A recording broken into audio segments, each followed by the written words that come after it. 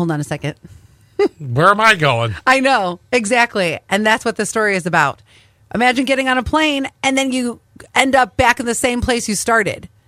How much would this Well, that's stink? called coming home. No. What? A flight left from Dubai and flew 13 hours only to land back in Dubai. It was supposed to land in New Zealand, but there was some flooding in New Zealand.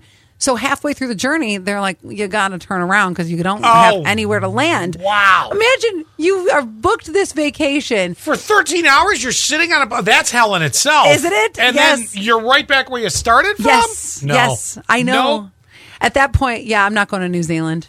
No, but what do you do in a case like that? That's obviously not an airline screw up. That's like one of these situations where... Act of God. It's an act of... Well, yes, I know, but I mean, still, does the airline not have a heart and say, well, we'll fly you somewhere else? Well, I guess it depends if it's Southwest or not.